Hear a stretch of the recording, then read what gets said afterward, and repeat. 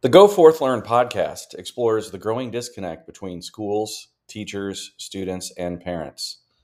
Through conversations and interviews, the Go Forth Learn podcast aims to identify root cause issues in secondary education and cast a more relevant vision for engaging and effective education for the next generation of students.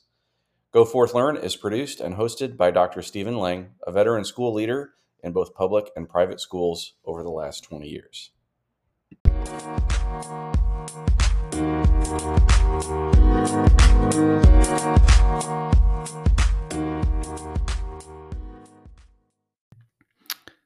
A special note for this episode of the GFL podcast. The audio for this episode was taken from a full video presentation that is part of the GFL Leadership Development Series. For those listeners that would like to see the full presentation, a link has been provided in the episode description.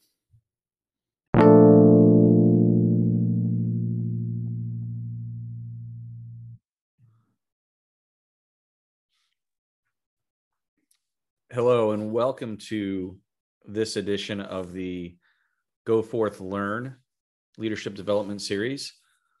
In this episode, we will talk about the idea of market-ready students, or the concept of preparing students for their future rather than our past. So in today's talk, we will touch on these four areas: changing education paradigms, the fourth industrial revolution, future-proofing, and in the end, we will provide a definition of market-ready for our new and aspiring school leaders to consider. So in terms of changing paradigms, or the idea that education can and should be different, particularly for our high school students, this is a slide that may look familiar to those of you who have followed Go Forth Learn for a little while.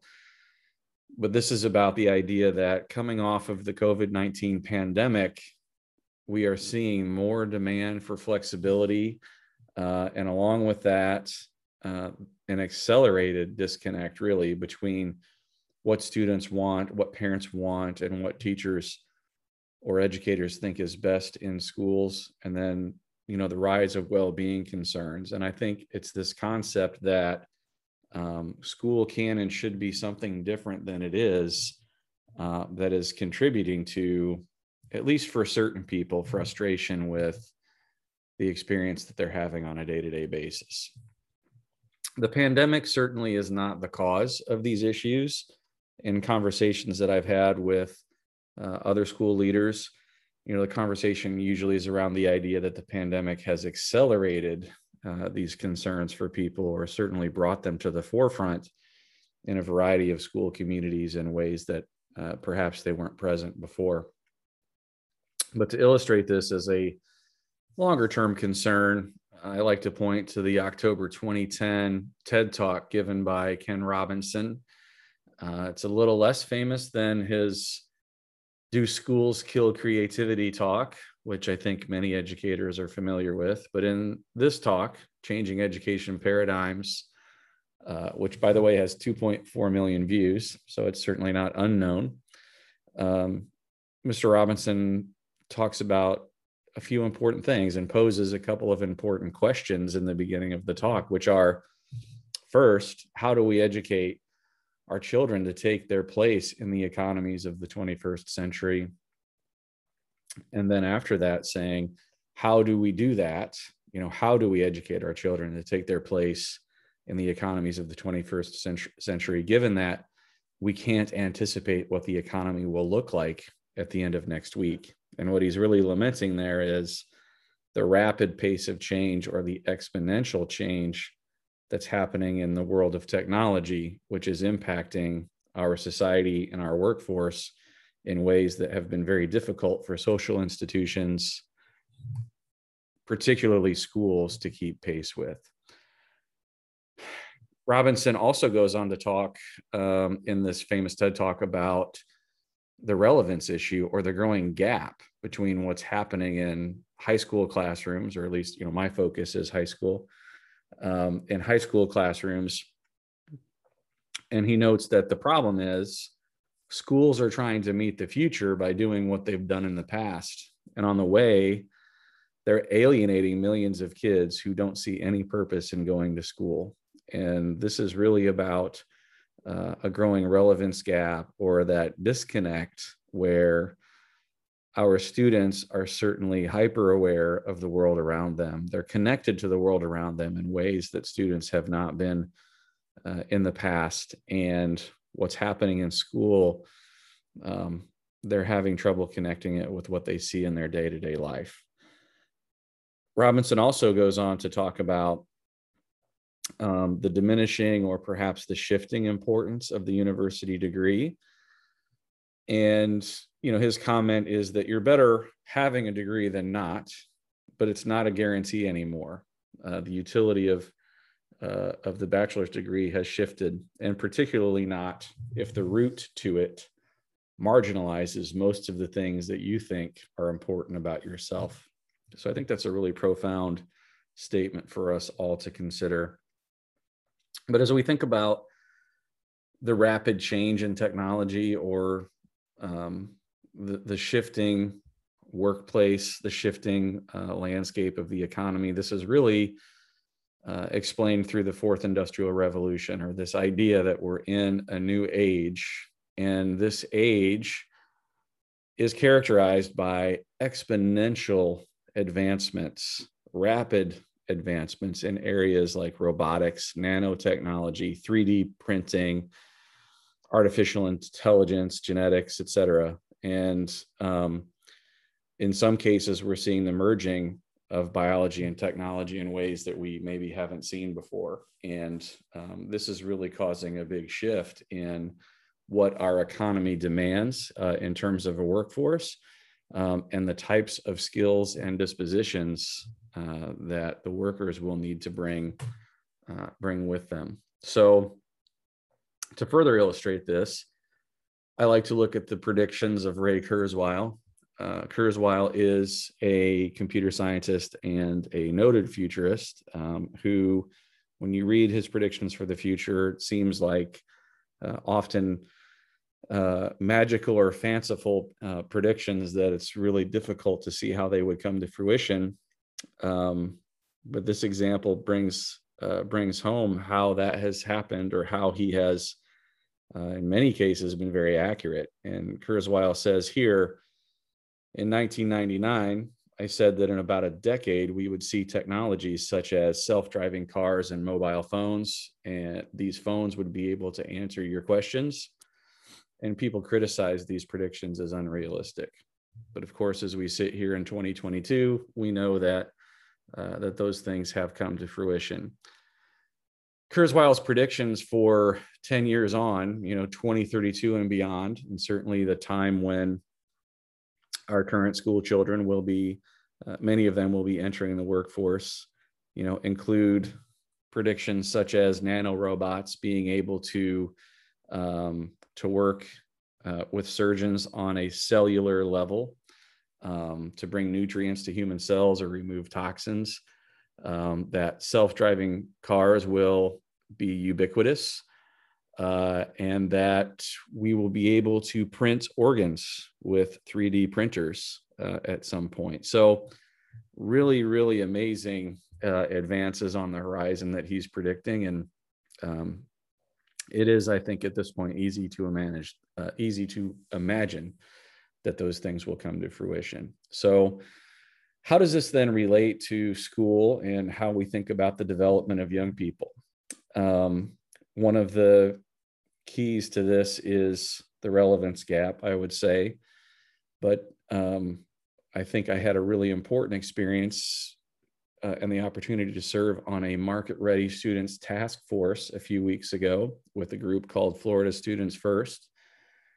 And as part of this conversation that we were engaged in with that particular event, an essential question was posed a few times, which is, how do we minimize the dark years?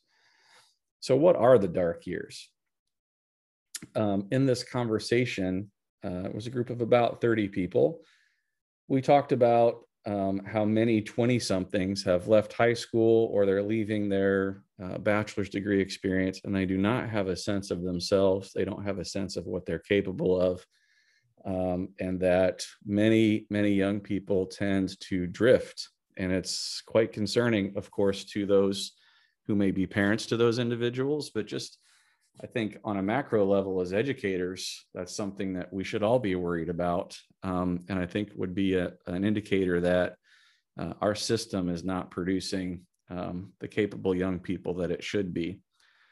That conversation reminded me of, one of my current favorite books or recent favorite books, which is Marching Off the Map by Tim Elmore. And Elmore opens this book with a passage that is a letter from a high school principal to a parent that I think underscores this concept of the dark years. And in this letter, the principal says to the parent, "Now that both our kids are older, I hate to admit that we're getting used to higher levels of anxiety and depression in them. I deeply regret that our adult children are addicted to screens and meds to help them cope. I am disappointed that we didn't teach them emotional intelligence and social intelligence, work and resilience, vision and leadership. Like too many other school leaders, I carried a narrow definition of education. And as I look back, it appears the more we pushed them academically, the more we failed at teaching them life." So that's a pretty profound statement from a high school principal, and one that I think I would guess most of you listening, if you're in school leadership role, or even if you're a teacher in a classroom, I think can probably identify and even think about specific students that you've worked with. So what is a principal to do? What is a school leader to do in terms of addressing this issue? And that lies in the idea of future proofing. So I think the mental shift that I recommend, or the mental model that we need to change in terms of what a curriculum is, needs to be really focused less on content acquisition and the idea of future proofing, which would include a focus in areas such as we have here, which is mastery of technical skills, the ability for a student to do something real, the ability for a student to create, build, or fix something would be really important. Certainly problem solving and creativity, which we've talked about for many, many years. But I think in the context of future proofing, or in the context of connecting to real world relevant experiences rather than theoretical or textbook experiences, would be the important differentiator I would make when we talk about problem solving and creativity with future proofing. And certainly decision-making skills, wellness, emotional and social intelligence I have here as well. And then the last one is sustained reading, or the idea that students should be engaged in depth. This should be in an area of interest. I think it's less important what the area is or what the content is than that students can, in a sustained and prolonged way, delve into, consider, and reframe for themselves complex ideas. So some thoughts there on future proofing. So in terms of a market ready student, as we future proof our kids, we need to think about how we can prepare them to enter the world. One of the concepts that I've come across more recently is this idea of ikigai. And ikigai is a Japanese concept meaning a reason for being. In some of the reading that I've done, there's some varying opinions on the efficacy of this particular model. However, setting that aside, I do think that this presents four really, really important questions for curriculum developers or school leadership teams to consider in terms of the outcomes, or the capabilities and capacities of the students that they're working with as they leave the school. So, imagine that if we are able to have students leaving our schools with very strong personal answers to these 4 questions. What do I love? What am I good at? What can I be paid for? And what does the world need? Then that student certainly would be in a position to minimize those dark years that we were talking about a little bit earlier. And so I think it's important to be mindful about how we might do that. I've been privileged in my career to have a connection with a group called the Startup Studio. And the Startup Studio, which you can learn more about at learntostart.com, is predicated on being able to prepare students or build their capacities to have solid answers to those 4 questions.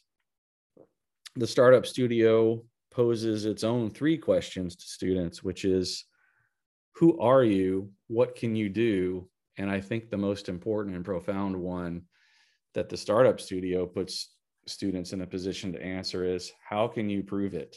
So, and this probably bears a full other talk or discussion, but how can you prove it is about the diminishing importance or relevance of a school transcript. That as we enter the market, our GPA doesn't really tell anybody what we're able to do. So we need to be able to build portfolio, and we need to be able to tangibly demonstrate what our skills and capabilities are. So this is a big focus of the Startup Studio.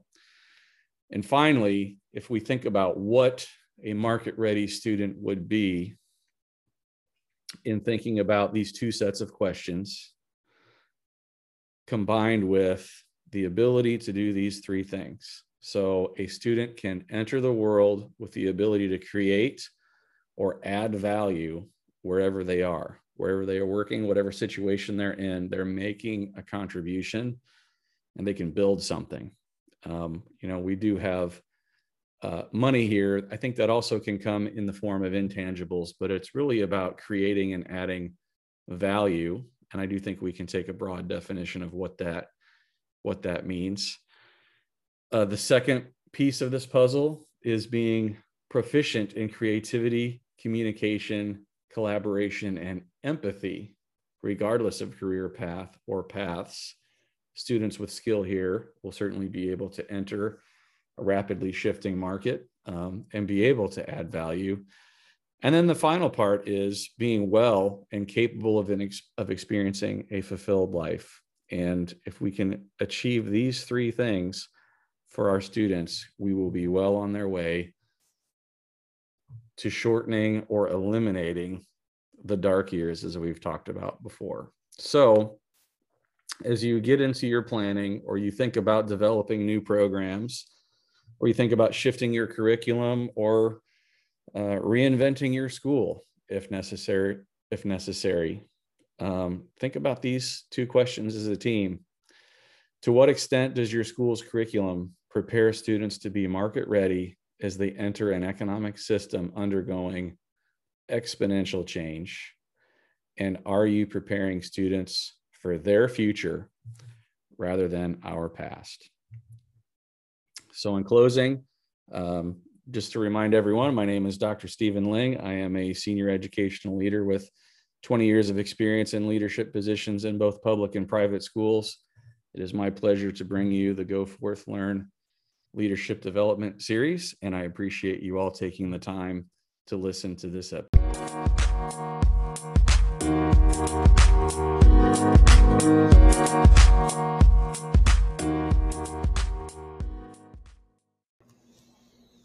Thank you for taking some time to listen to this episode of the Go Forth Learn podcast. We'll look forward to coming to you again with a new episode in the near future. Thank you.